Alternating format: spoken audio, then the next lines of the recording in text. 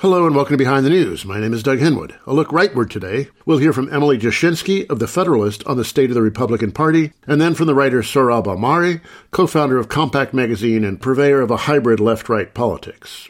First, a look inside the Republican Party, which may not be the most inviting of prospects, but sometimes you've just got to stare things down. Emily Jashinsky is culture editor at The Federalist and co-host, along with The Intercept's Ryan Grim, of Counterpoints. Emily Jashinsky.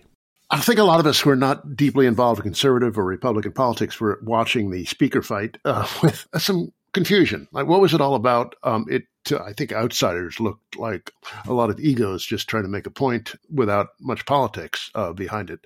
Is that a correct reading? What's your reading of what was going on? That's definitely correct of part of it. I think there was an element that was people recognizing, if folks remember what happened with Ted Cruz and the government shutdowns around like 2014, there's an element of saying like we can use these sorts of fights to raise our profile and become kind of heroes in the conservative movement in ways that are, beneficial for whatever kind of personal reason. Funny you should mention Ted Cruz because nobody likes that guy. It's funny, and actually Chip Roy, who was one of the, I think, more substantive leaders in this fight last week, came from Ted Cruz's office. He actually ran from Congress after working for Ted Cruz. He worked in Congress for a while in Cruz's Senate office. And so that's why the kind of Tea Party flavors that some people have picked up on were absolutely there. And really where this was coming from is the Freedom Caucus and kind of the right flank of the Republican Party in DC feeling like they're getting punched in the nose repeatedly by leadership over and over and over again, just given, nothing, just little baby steps here and there. They'll be given the crumbs and then told to shut up and be happy. And so they wanted to make a point. And it was confusing even from my vantage point as a conservative in DC. It was hard to know what was going on because the personalities were dominating. But when you were looking beneath the surface at what folks like Chip Roy were doing, they knew that because there was nobody else waiting in the wings, there was no other consensus candidate other than Kevin McCarthy. It couldn't be Steve Scalise. Why not Scalise? I thought he was the people who name things named him as a plausible alternative. Scalise doesn't have any trust really whatsoever with the right flank, whereas McCarthy has now had years to build that trust. It's an interesting thing. He's like friends with Marjorie Taylor Greene, while at the same time being friendly with very establishment members of Republican leadership and of the Republican conference on the House side. Scalise just hasn't done that. He doesn't have the trust at all of those folks, whereas you have people like Jim Jordan, Ken Buck, Marjorie Taylor Greene, and the Republican Party who voted for Kevin McCarthy, I think probably on the first ballot, that were entirely fine with McCarthy's leadership because they said this is the lesser of two evils, essentially. This is, you're never going to get anything close to your perfect conservative scenario. So you at least take somebody who's going to listen to you without creating too much bad blood in the process. And that was the concern, is that all of this is going to burn bridges, et cetera, et cetera. But the chatter among conservatives here in DC is that McCarthy can't afford to burn any bridges right now. So he really, really needs to keep the Freedom Caucus happy because of how narrow his margin is. And they recognized it and exploited it to their advantage. Greene, she's a mystery. She looks like a one-person splinter group. What's up with her? One of the interesting side plots to emerge from last week is the divergence between Lauren Boebert and Marjorie Taylor Greene, where Lauren Boebert held out with Matt Gaetz way, way, way until the end. And Marjorie Taylor Greene was pretty much always with McCarthy. She'd be sitting next to Gaetz and they'd be laughing and then they would both vote for a different speaker. But I think that was really crystallizing the two divergent paths here, where Greene said, I'm friendly with Kevin McCarthy and I bet I can get on the oversight committee, which is exactly what ended up happening, if I vote for him. And I can kind of advance my causes, my pet causes in Congress, by having a good relationship with Kevin McCarthy and not sort of excessively angering him. So it's sort of a cost-benefit analysis, a cost-benefit calculus there on her part. And honestly, she ended up with the slot she wanted. So it seems to have worked out. Greene looks to many people who are not on the right like a lunatic. She looks to a lot of people on the right like that too. Okay. Just wondering, how seriously is she taken by the rest of the conservative forces in Washington? She's not taken very seriously by most people in Washington, period, but she has done a lot of groundwork to endear herself to the conservative movement in D.C., and I think there has been a shifting perception among some conservatives in the Capitol that this is a person, more than Lauren Boebert, honestly, that wants to be taken seriously, that wants to be doing work and not just sort of getting on TV. I think she has made efforts to make that impression, but I think she's somebody who's really popular with like the MAGA base, which is probably about 30%, somewhere between 30 to 50% of Republican voters, but probably closer to that 30% at this point. So I think she's really popular with those folks, but still has a long way to go with the broader Republican voting population and with the broader conservative movement. And what about views about McCarthy? I gather some people see him as arrogant and not terribly likable. Is that correct? Yes, I think arrogant is probably the right word for it, although his best skill as a politician is that he's not Bill Clinton, that's for sure. Nobody will probably ever be as politically talented as Bill Clinton, but McCarthy is very politically talented, and you can see that just from the way he intentionally courted Jim Jordan. When McCarthy lost out on the speakership back in 2015, after the Freedom Caucus forced John Boehner's resignation, he was right in line. And when Jim Jordan ended up dropping out, McCarthy ends up ultimately getting the leadership after Paul Ryan leaves a couple years later. McCarthy very intentionally brings Jim Jordan into the fold, makes him the head of oversight, steps out on a limb when the rest of the establishment leadership was like, what are you doing? They were unhappy that McCarthy had tapped Jim Jordan, who's seen as this like firebrand type person in DC. And because McCarthy made that inroad, that was his inroad to the Freedom Caucus. And it's just an impossible balancing act to be able to keep them happy while keeping the establishment happy. And McCarthy's advantage is that he's personable.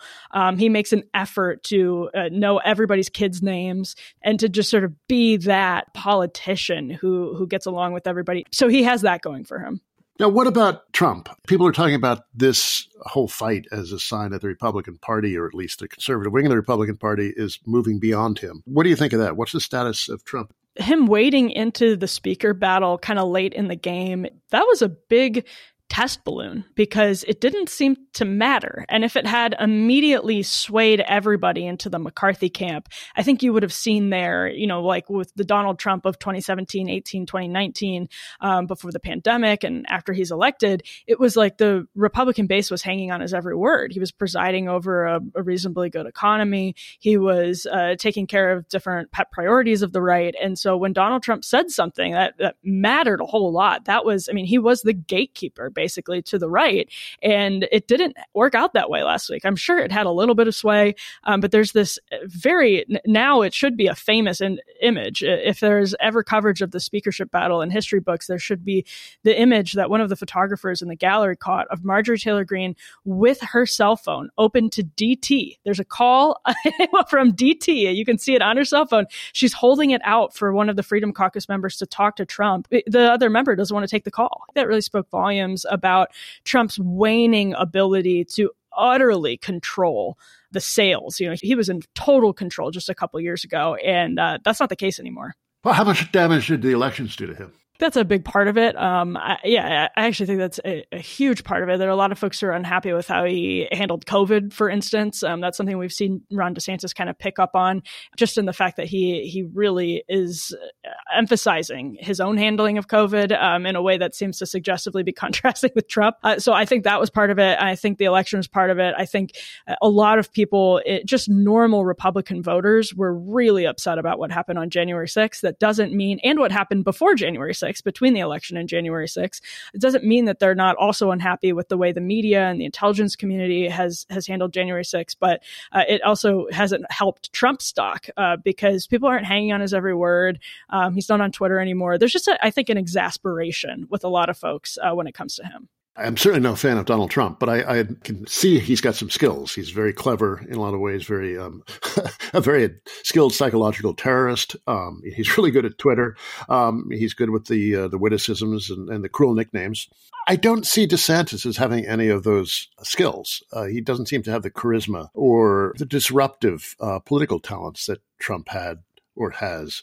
What do you think of that? Yeah, I don't think it's even close between the two of them. And I think it's a really good point. One of the things that I wrote immediately after Trump announced he was running again is that you can't not be empathetic to people who voted for Donald Trump and don't want to vote for Ron DeSantis. They voted for Donald Trump because they have zero trust left in the political system. They don't trust a single politician because they've been screwed over time and time and again, whether it's the recession, whether it's COVID, whatever it has been.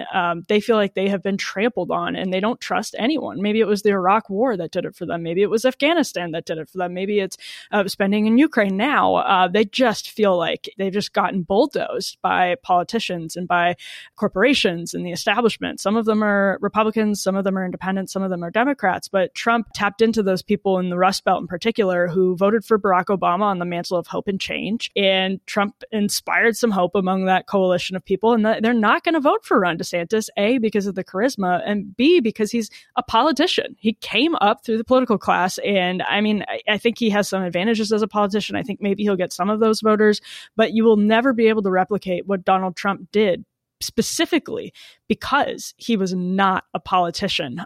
That was just an advantage that nobody else can tap into. I'm speaking with Emily Jashinsky of The Federalist.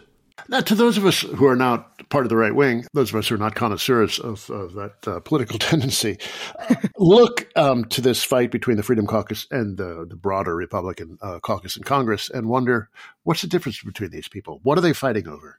It's an interesting question because I think when the media depicts Kevin McCarthy as sort of an enabler of the Freedom Caucus or whatever it is, or enabler of Trump, any of those things, like an extremist, far right, whatever it is, it's always funny to hear as a conservative, because if Kevin McCarthy and in general Republican leaders had it their way, there would be a whole lot more bipartisanship, but not bipartisanship on things that Republicans would be happy about, and not bipartisanship in the sense that even some anti-establishment liberals and Democrats would be happy about either. There would be a lot more sort of corporate glad handing.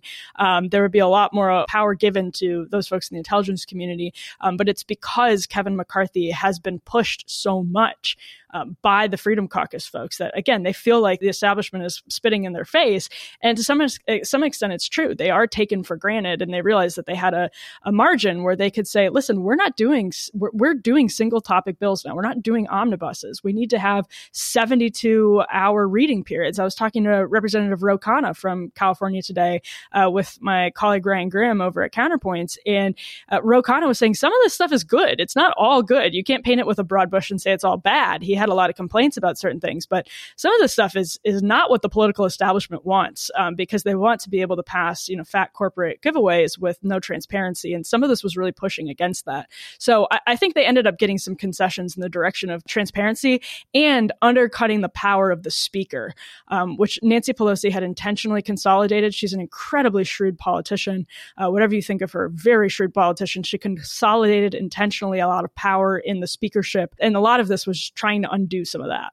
So what do they want? Yeah, so the motion to vacate is a huge thing. That's how it sounds like a wonky procedural thing, and it is, but that's how John Boehner was forced out of office back in 2015 because Mark Meadows and Jim Jordan kind of led a coup.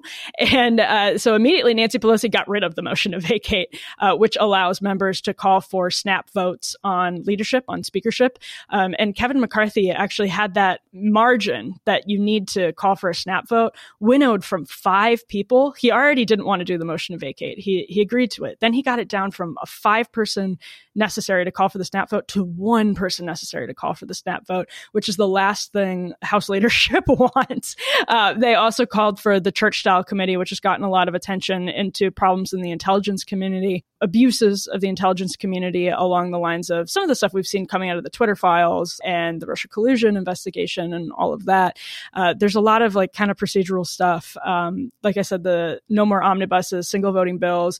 They're going to be wielding the debt ceiling, saying basically, we will threaten brinksmanship if bills aren't to our liking when it comes to the sort of fiscal requirements. That's one thing. If you're in the House, you control the purse strings. So they kind of know that's where the power is. They ended up getting a literal laundry list. I would describe it as a Tea Party fever dream. Like some of the stuff has not even been on the radar since like 2014. And it's back, and they got all of it because Kevin McCarthy was really the only choice Republicans had. You wrote in your Federalist piece the other day, there are those who fret this laundry list of demands will create chaos. Those who fret about that are probably correct. But a dysfunctional house got us here, and there's no functional way to leave dysfunction. That sounds almost Hegelian in the dialectic. But chaos, is that a good thing? Right. Yeah. It's almost the heighten the contradictions Lenin take on things. There is no way to take the power that was consolidated in the speakership and the power that's sort of been consolidated in DC in general and undo it without there being chaos, because the system is running a certain way and it's really hard to just put the genie back in the bottle. It's almost impossible to do without having some systems kind of upended. And I think that's what will happen. Now, it's absolutely true that when you have a one-person motion to vacate in the rules package, that is going to be a mess. It may be the case that Republicans handle it in the same way Nancy Pelosi handled the squad, where they have massive differences, but decide to be more deferential and sort of the Marjorie Taylor Greene approach, where you're negotiating quietly, getting what you want, et cetera, et cetera. I doubt that's what we're going to see from this Republican conference, given the way the speakership vote was handled. So that in particular, that's a huge, huge albatross around McCarthy's neck, and it could really slow things down. And I think Republicans have to be very careful, purely from a PR perspective, let alone a substantive one, at being seen as not getting the necessary, the absolutely essential business done for public relations sake, when you can have Lauren Boebert or Matt Gaetz just calling for snap votes on leadership at their whims. That's a serious problem for Republicans. We're going to confront the debt ceiling and possible government shutdown, and I don't think it's really going to happen, but it was the subtle threat of Treasury default. How do you see that playing out? Yeah, it feels like, again, a throwback to the Tea Party years, in that Republicans are blindly stumbling into this conversation about entitlement cuts in this Paul Ryan sense, but without having done any post-Trump reflections about spending cuts. It doesn't matter where you're slashing spending to. Obviously, again, it's like the dysfunction thing. Even if our agencies are dysfunctional with these big budgets, if you cut their budgets, this is something we've seen at the IRS, cut budgets, as they correctly argue, leads to audits on the middle class. And so I don't want to throw more money at them either, because I think that would lead to more audits on the middle class. But you have to be, I think, more thoughtful and take a more thoughtful approach, and not just slash and burn approach to all of these things. It's not what people want to hear. And frankly, it's not the most effective way to go about any of this. And I have seen a surprising amount of that, just talking like Trump never happened. Like it's 2012 again. We're doing the Romney campaign messaging again. And that to me is, again, that is a real danger for Republicans, because I think they are willing to go into things like debt ceiling negotiations and act like it's 2014, when in fact we've had almost 10 years now to lay bare the level of suffering around this country. Trump called it American carnage, and Republicans defended that. So maybe talking about Social Security in the middle of that without dealing with the other stuff first is a bad idea, you'd think. But I feel like I actually haven't heard a tone that's particularly reflective on that. Social Security and Medicare cuts seem like a political suicide. They absolutely do.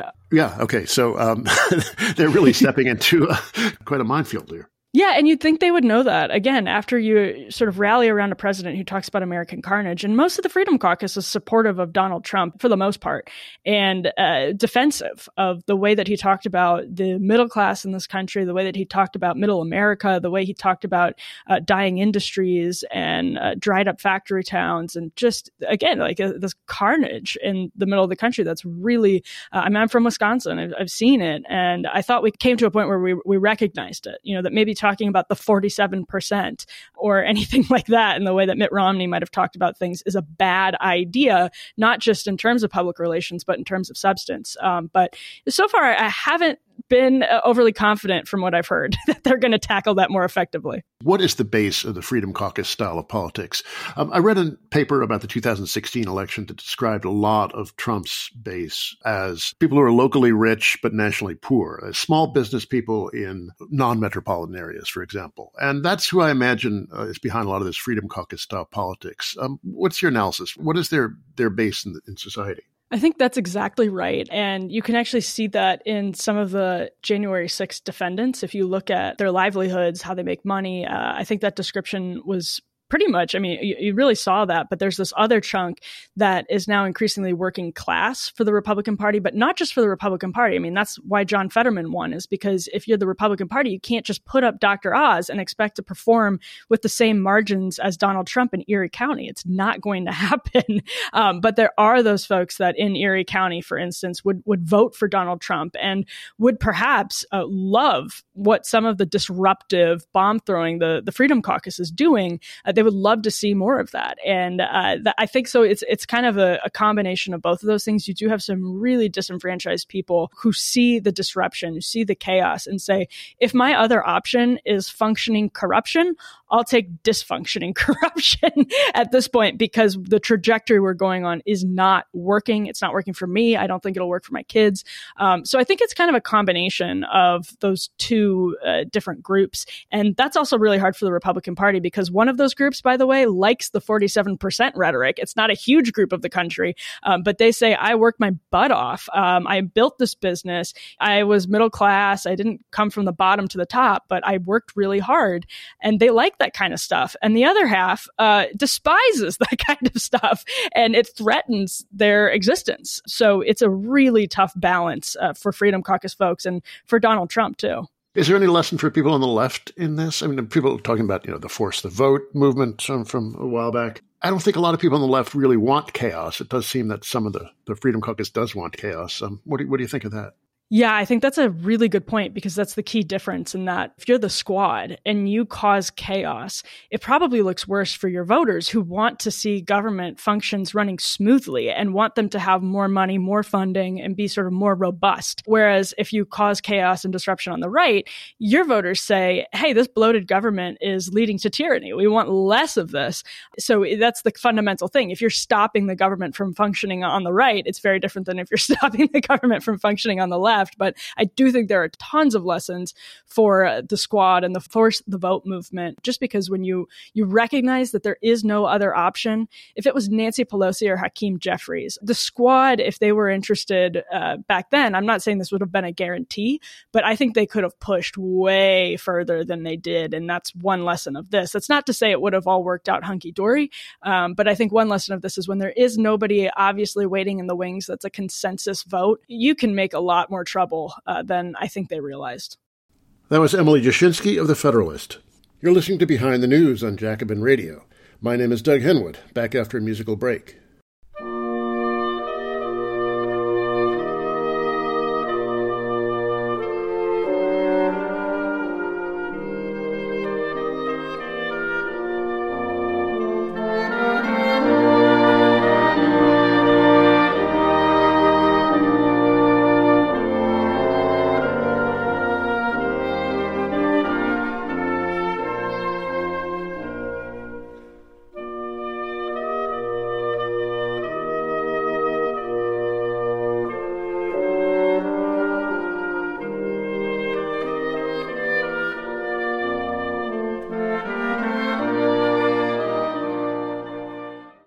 That was some of the second movement of what was once attributed to Joseph Haydn, the St. Anthony Chorale, performed by the Bamberg Wind Soloists. It's probably not by Haydn, but Brahms did a famous set of variations on it thinking it was, one of which we'll hear at the end of the program. In recent shows, I've been covering the so-called post-left and new right, including some scary things like the National Conservatives, a reactionary authoritarian formation, and odd left-right hybrids. But I haven't interviewed any of the principals, just reporters and critics. Now here's one of the principals, Sohrab Ahmari. Ahmari was born in Tehran and spent his early years there. His parents were bohemian artists, and he was somewhat insulated from life under the mullahs. When he was 6, his parents divorced, and soon after, his mother moved them to Utah, joining an uncle who was already established there. As a teen, he cycled through Nietzsche and Trotsky, even spending some time in Socialist Alternative, before taking up residence on the right, writing editorials for the Wall Street Journal and then the New York Post. His right-wing politics got quirkier over time, and last year he is one of the founders of Compact, an odd niche webzine, which is surrounded by rumors of financial backing by the scary techno-reactionary Peter Thiel. Another of the founders was Edwin Aponte, a self-described Marxist and social conservative, who left soon after the launch for murky reasons. He told Catherine Joyce, who was on this show a few weeks ago, that the breaking point was Dobbs, the Supreme Court's appalling decision that overturned Roe v. Wade. It's not clear what Aponte expected when he entered into a joint venture with a pair of conservative Catholics, but he didn't want to talk about the matter when I asked him. And Amari didn't want to talk about it either. Amari is also rather coy about just how much authoritarianism it would take to achieve his ideal moral order. More discreet than his friend and comrade Adrian Vermeule, a law professor at Harvard who is explicit about his eagerness to use state power to impose a moral order congruent with the reactionary side of Catholicism. I've invited Vermeule to be on the show, but he's refused. I should say there's a lot I disagree with here, but it can be a good idea to talk with people you disagree with. Sohrab Ahmari. You have what many consider to be a pretty unusual mixture of a social democratic political economy with a pretty conservative social and moral philosophy. And I want to explore the contradictions of that for a bit. Or the inner coherence. Okay, yes, all right. Or from contradiction to the higher truth. You see neoliberalism as undermining the family. I used to think that it did until I came across Melinda Cooper's argument in the book Family Values, that the neoliberals looked to the family to take up the responsibility for income support, the things that the welfare state did or could do that they were trying to undo and reverse. So that in that sense, family values and neoliberalism go together in Cooper's argument. Do you think that's true? Do you think that the family is really a necessary foundation in a world of neoliberalism? I think that is not a trans-historical fact about neoliberalism insofar as you can define neoliberalism as a sort of an ideology that attempts to impose itself on the whole world, but rather that was the worldview of liberalism's initial political enactors, namely Ronald Reagan and Margaret Thatcher, right? So Thatcher, famously said, "What is society?" But what's often forgotten is she didn't say just that there are individuals. She said there are individuals and there are families. So I think there's something to that Cooper argument that a class of neoliberal politicians in seeking to enact this worldview saw it, whether as a matter of publicity, of how to legitimize it in public eyes, or a genuine conviction, or some combination of the two, that the family should take the place of this behemoth monstrosity of the welfare state that Social Democrats, New Dealers, Christian Democrats, and others had built. So there's something to that, but I think there's limits to it, but in the sense that the bottom line is that, in fact, it has come to undermine the family. And in the classical and Christian tradition, again, you cannot just look at the family as this free-floating thing and just preach its virtues in terms of culture, just to say, well, it's good to get married, you should have children, family stability, blah, blah, blah. You can say all that you want. But if the material substrate of society is such that men and women can't take the risk of forming a family, of having children, if they do have children, they're constantly assailed by irregularity in your work schedule or wage precarity, etc., then it erodes family life. So just to answer the Melinda Cooper objection, it's true that individual neoliberals, in presenting the argument, presented it as family substituting for state. But in practice, the erosion of state support for family also has ended up eroding the family, something to which I can point to, and you probably as well, dozens of sort of social science indicia of that, right? Like declining rates of marriage, declining rates of family formation, declining rates of total fertility, et cetera, et cetera. Okay, now the other side of course, is the social conservatism. You're a little ambiguous about how we're going to achieve this moral society you dream of. It sometimes seems rather authoritarian, like you have a set of moral values that you think the state should enforce. You describe Adrian Vermeule, who's very frank about these sorts of things, as a friend, and you seem to have a lot in common with him. Is it going to require some kind of authoritarian social order to impose the morality you dream of? The answer that I would give is that every society authoritatively shapes a morality. Obviously, we just talked about neoliberalism. Neoliberalism has an account of the human person. It's a moral account. It's a normative account. Now, I think, subjectively, I think it's deeply immoral, but it has an account of the human person, which it enforces. And it does that through a variety of coercive mechanisms. Now, it's true that under neoliberalism, it's not the government that coerces you or shapes you, or not solely the government, but also like myriad private actors. And the fact that there's a myriad private actors is one of the sort of bedeviling qualities, because you can't turn to any one actor and say, who are you? What is it? What is this system that's doing this to me? Nevertheless, you feel its effects. It is impossible to partition statecraft and soulcraft, to use George Will's old terminology, which he's since abandoned, but I think it's useful. To govern is to shape a kind of human being one way or another. I want certain outcomes. So, for example, I want it to be easier for people to form families. And so that might mean various tax benefits. You can do family policy, paid leave, although that's actually a kind of boon to employers in many ways. But we need to get into the sort of nitty gritty. But the point is that you're enacting a certain policy and getting a kind of moral outcome. You're shaping a kind of society. Is that authoritarianism? If it is, I mean, then, in a sense, the term is a little meaningless. Does it mean, however, like what people typically picture as dictatorial regimes and a departure from the institutions of American life?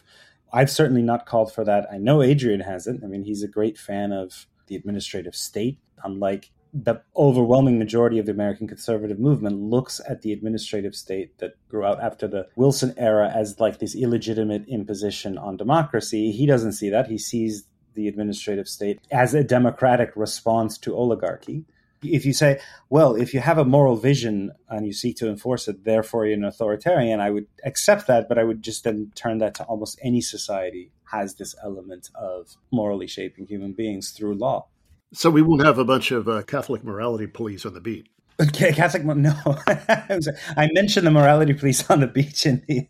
I don't want to misrepresent my views either. So, for example, I would sort of seek to restrict at least young people's access to pornography. That's a kind of traditional, if you want to pin Sohrab down as a social conservative, I support something like that. Now, there are plenty of feminists who would go along with me for different reasons. They may not use the sort of Catholic-ish language that I would use for a measure like that. They would talk about the degradation of women or objectification of women, commercialization of something that should not be commercialized, et cetera, et cetera. And I would actually go along with a lot of those arguments. In fact, in my last book, I have a chapter devoted to Andrea Dworkin. It's a sort of an homage to Andrea Dworkin as a crypto-social conservative. You write talk several places about drag queen story hours, which seems to be something that really gets people on the right upset these days. What precisely is it about those and more generally the blurring of gender boundaries that get you also upset? I live in Midtown Manhattan, and I happen to, as a New Yorker profile of me noted, he lives ironically above a drag bar. Lips, right? Yeah. Are there ever any stories about, like, writer Sohrab Ahmari showed up at Lips with a pitchfork? No, you have not seen stories like that because I haven't done that. There is a legitimate concern about children being exposed to this sort of garish, cartoonish account of what femininity is. There is an element that used to be sort of recognized in the social sciences of what you would call sort of transvestic fetishism in drag. Now, it's pretty innocent. I mean, there are other things that you could describe as fetishistic that are sort of more hardcore, but there is that element there. And it's kind of funny, and adults go for brunch, and, I've never called for banning those. But I think there's something about children being exposed to this that strikes a lot of ordinary Americans, not just me, as being sort of unhealthy or weird. That said, I've become a little bit sick of essentially culture warring on the right. That is, I always thought that this was a sort of opening to then talk about the stuff that we talked about earlier in the show, right? That there's things about the American political economy that undermine the very things that American conservatives claim to hold dear and that go to the root of these issues. Over the past year or so, especially, I've noticed that, no, for a lot of them, culture warring was enough. That's all they sought to do. And so I've become a little bit disenchanted or disillusioned with that element of the new right. Right? There was this movement of the new right, of which I'm sort of cast as a part of, or as an intellectual architect of, or whatever. And even when I wrote about things like Drag Queen Story Hour, I sort of married it to a deeper critique of neoliberal economics, et cetera, of free trade, of devastation wrought by free trade.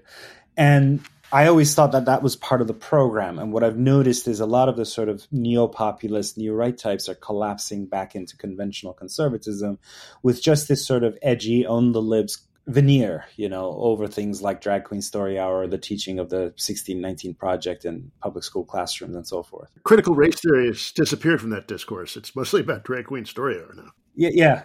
I mean, it's not something I campaign on. It's very interesting that I'm like, I may go to my grave with like this one polemic I wrote that partly involved Drag Queen Story Hour. It'll like passages from that will end up in various obits if I'm ever written an obit about. And that kind of irritates me because so the range of issues that I care about are wider.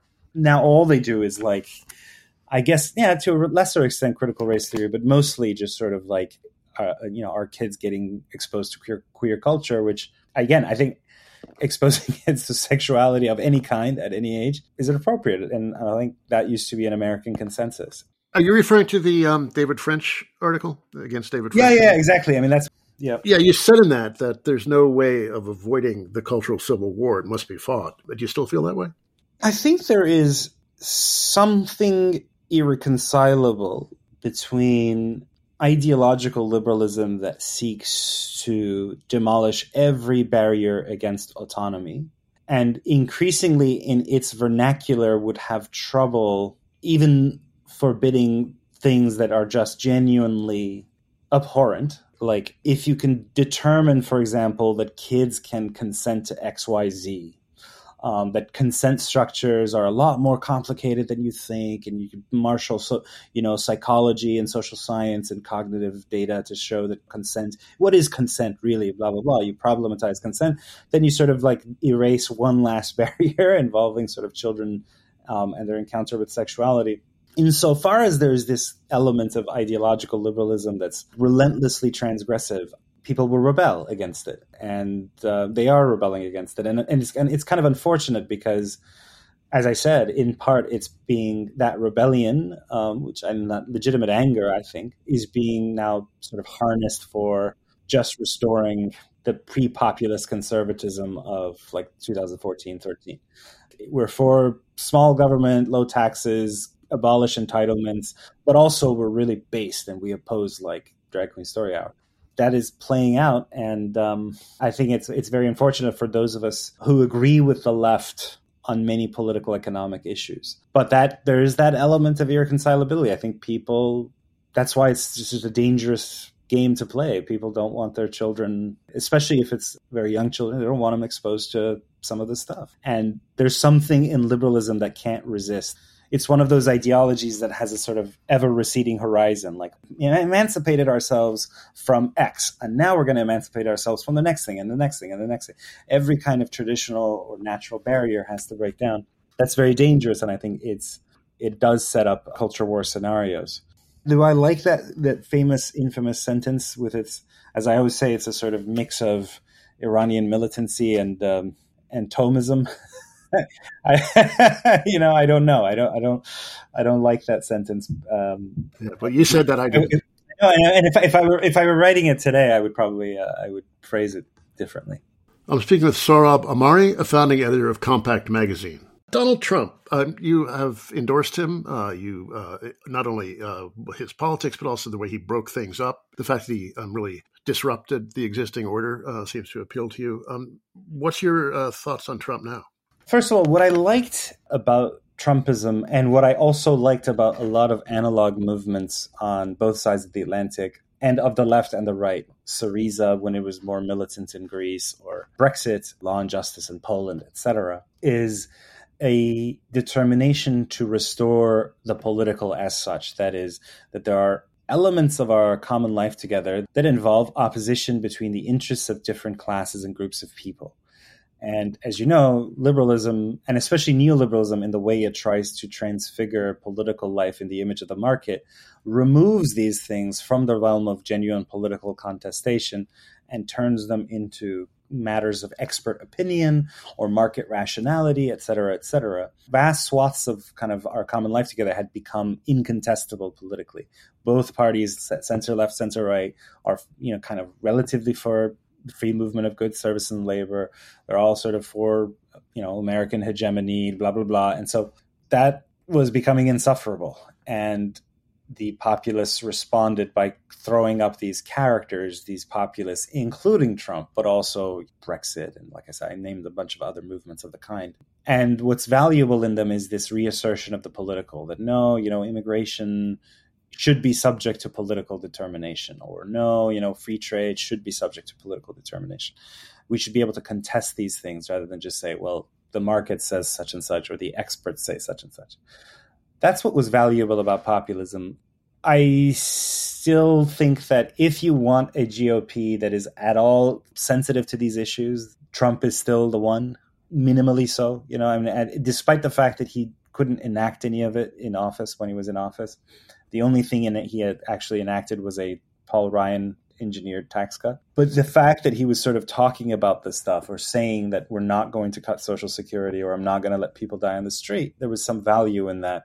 And insofar as I can still be cast as a creature of the right, you may say you're totally a creature of the right. I think I'm sort of more complicated than that. But at any rate, insofar as I care about the right, I don't want a restoration of pre-Trumpism. I don't want a restoration of Paul Ryan ideology, but now with a sort of veneer of we're going to fight the culture war.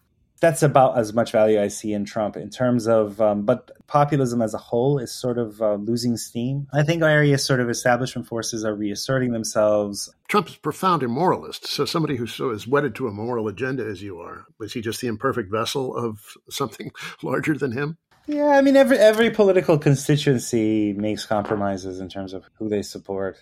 A certain kind of goody-goodyism of civility, so-called civility, can be used, especially I say this as someone on the right who's at least familiar with this, talk of civility or the kind of the decorum that one expects of blah, blah, blah, is used to suppress political conflict, right? So instead of battling things at the level of, was the Iraq war good or not? You say, but George W. Bush was a good man. And that's the kind of type of MSNBC / conventional conservative pundit. They both have this tendency to sort of, well, okay, but 1 million people died.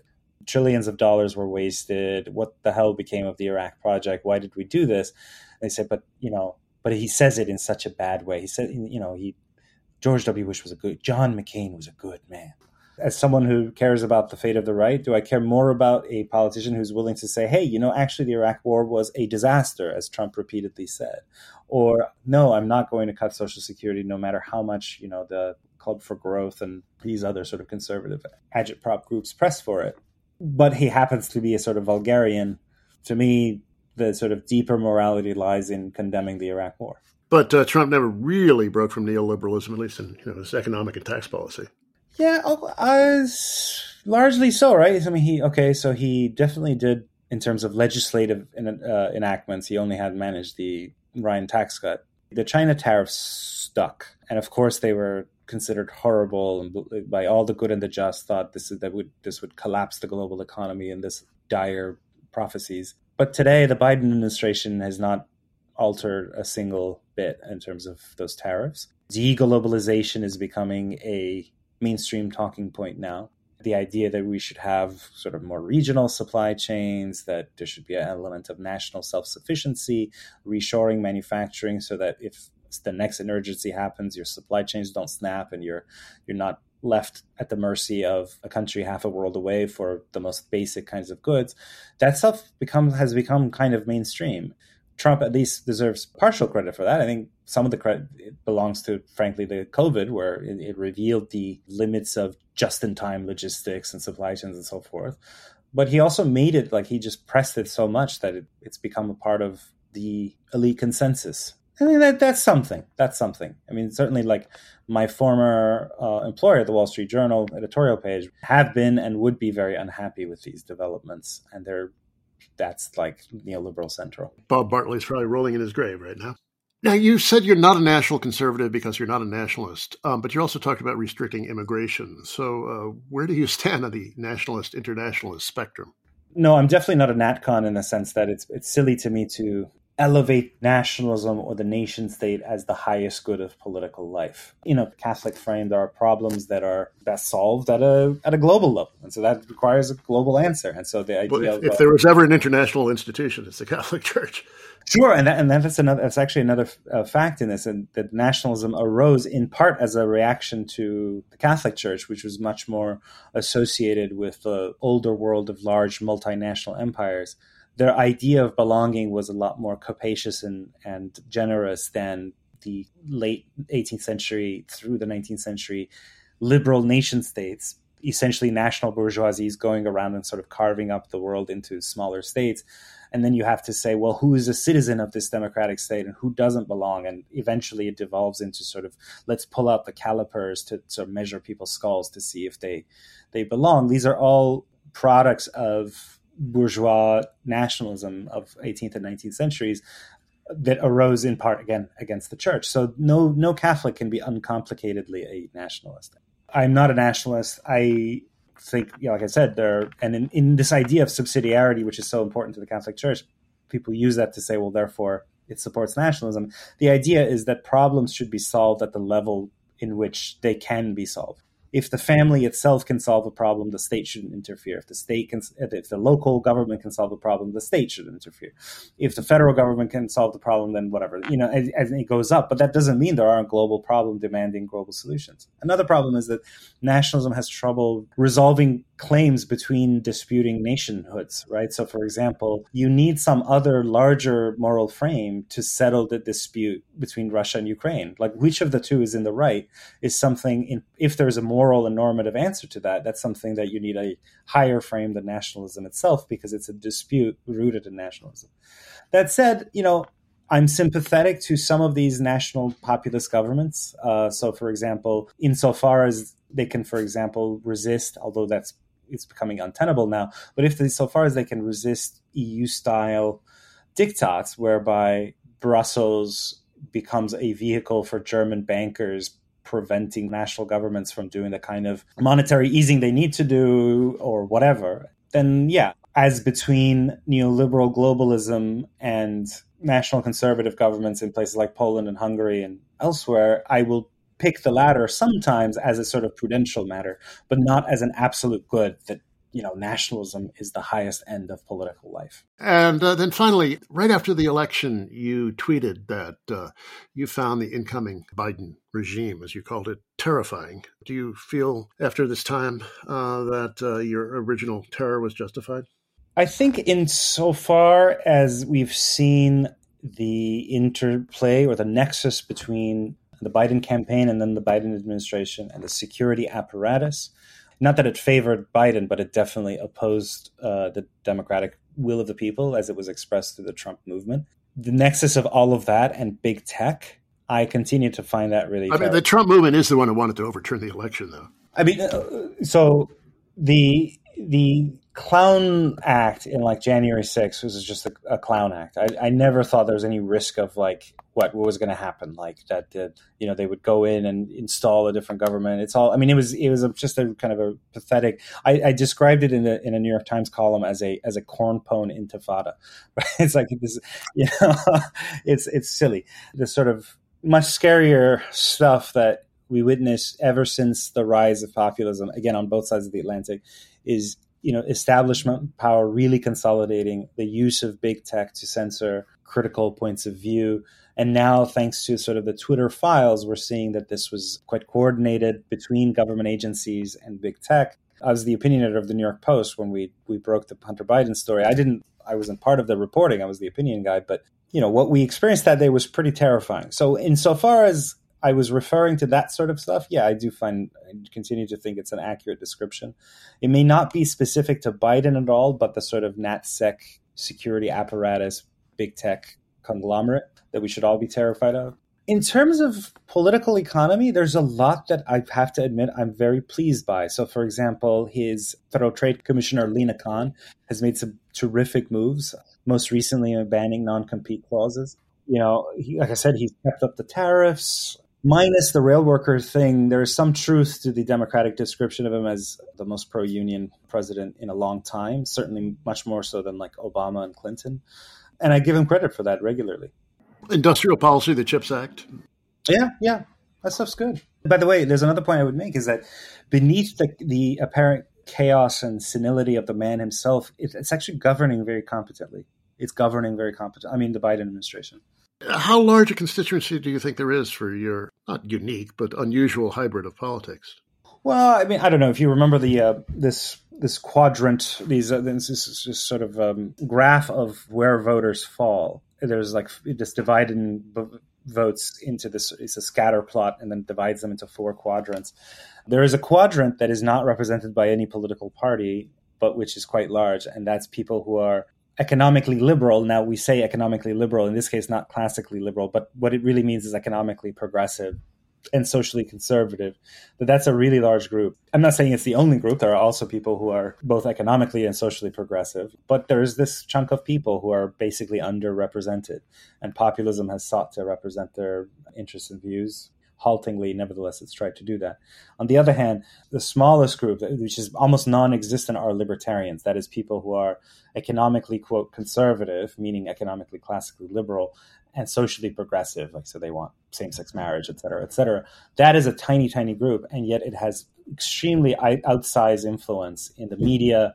Even at like progressive newspapers, you always have like 1 or 2 libertarian columnists, and you don't have anyone who quite represents the policy mix that I've sort of stood for: socially conservative, economically progressive.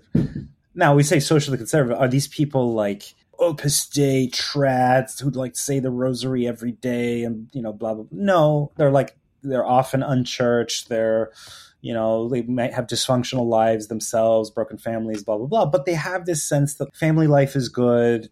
There's something worthwhile about local community, that they're not comfortable with every element of a sort of cosmocracy, et cetera. They're conservative in that sense. And I think that their aspirations should be politically honored by someone that deserves some representation. That was Sohrab Ahmari, co-founder of Compact Magazine. He's got a book coming out on his economic views later this year, and I hope to have him back to talk about it. I take Ahmari's point that any society imposes some version of a moral order through law, though we differ on what it should look like. But I'm not entirely persuaded that his ideal society wouldn't be patrolled by some version of Catholic morality police, shutting down drag queen story hours for the children, of course. His praise of the Law and Justice Party in Poland, which has banned abortion and pursued homophobic and anti-immigrant policies in power, is disturbing. My socialist moral order would, among many other things, generously support people pursuing any form of sexual or gender expression or living arrangements they like. This is a fundamental value to me and not something I'd want to compromise on for political expediency. That's it for me, Doug Henwood. Let's go out with this, some of the 6th of the variations on a theme by Haydn, by Johannes Brahms, though contrary to Brahms' belief, the melody probably wasn't written by Haydn. Here's a bit of the version for 2 pianos, performed by Emanuel Ax and Yefim Bronfman. Till next week, bye.